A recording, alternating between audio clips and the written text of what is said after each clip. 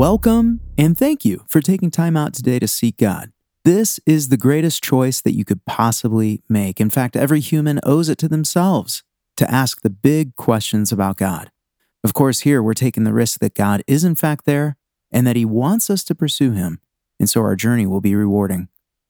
In our time together, we're going to worship by praying, reading Scripture, and reflecting on what we've read. This is your time to seek God, and I'm only here to help. If you're able, sit down, slow down, lay down, close your eyes. Do whatever you need to do to be focused. By all means, please turn that screen off. What matters most is that this time is set apart and is unique. So once you're comfortable, let's get started. Close your eyes, take in a deep breath. You're about to speak to the Creator of everything.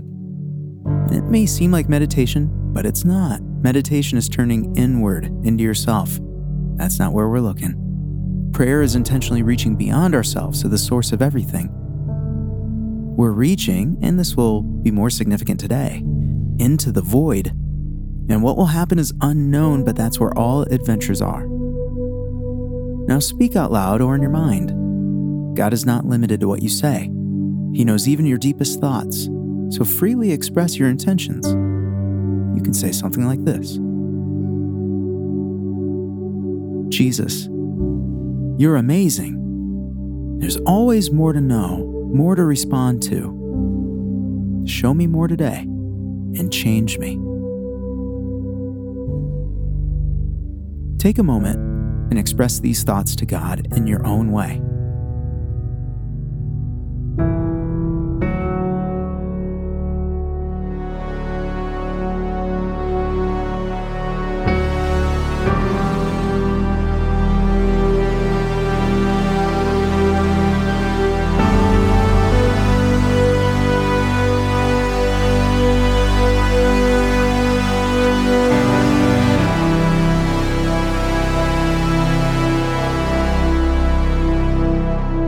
And now we'll read Scripture because we believe that God communicates and He's revealed Himself to people and they've written down their experiences for our benefit. We don't have to understand it, we won't, and we don't have to be Bible scholars. What is important is that we receive it and believe that God communicates. Today we continue in Colossians 1 and we're on verse 17. This profound verse says, He is before all things, and by Him all things hold together. If ever there was a verse to nerd out on scientifically, it's this one. And I'm willing to go out on a limb and say that Paul could hardly understand what he was writing, yea, for revelation. We may have more scientific know-how than he did, but in 10,000 years, our knowledge, by comparison, will look elementary.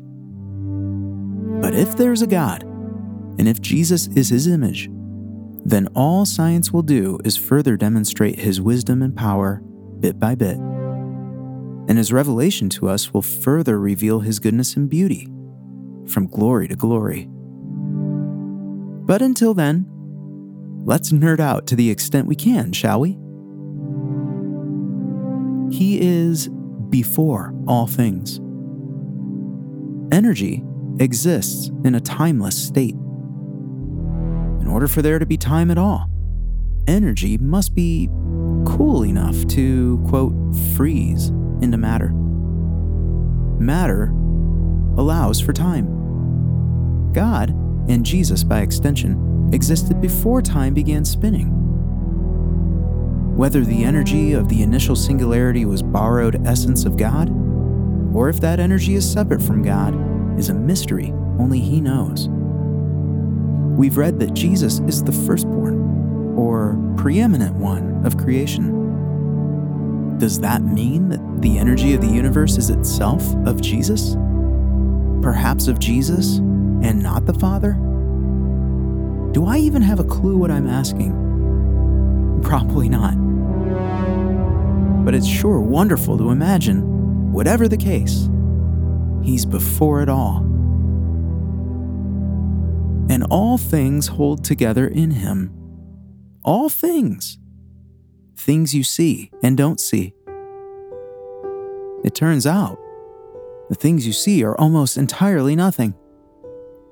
What we call solid is a collection of atoms. These atoms have a tiny nucleus made up of particles made up of quarks. The solidity of an atom is largely electric bonds in the nucleus.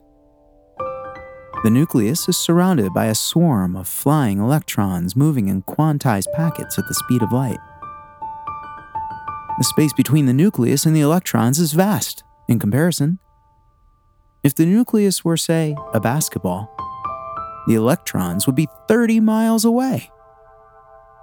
Believe it or not, you could have a block of lead the size of our solar system and shoot a neutrino through it, and it'll hit nothing.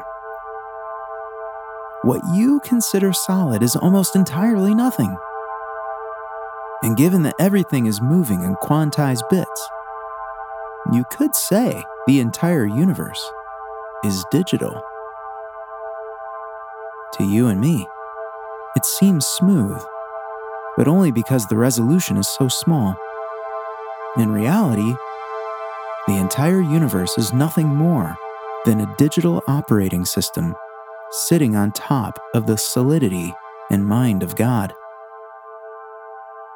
So what's real? To us, the operating system is real because that's what we're designed to operate within. But there's an actual real that's denser, truly substantial, and before the universe, beyond the universe, and it's Jesus. He holds it all together. The operating system is His idea, and it's His power that keeps it going.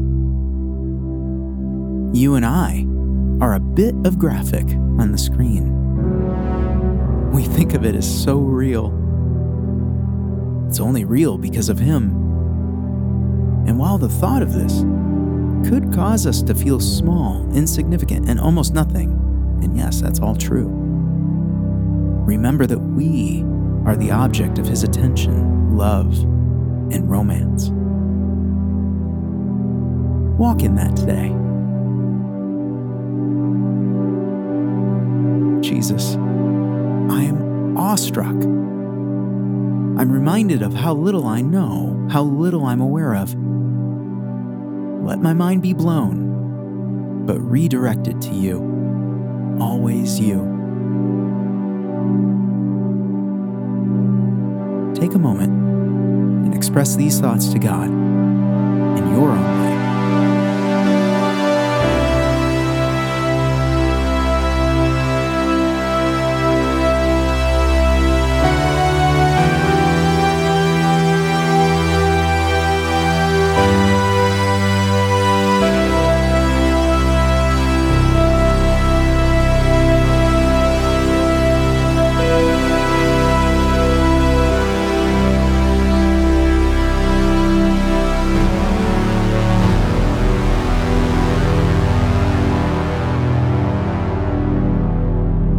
Thank you for taking this time. Feel free to stay as long as you like.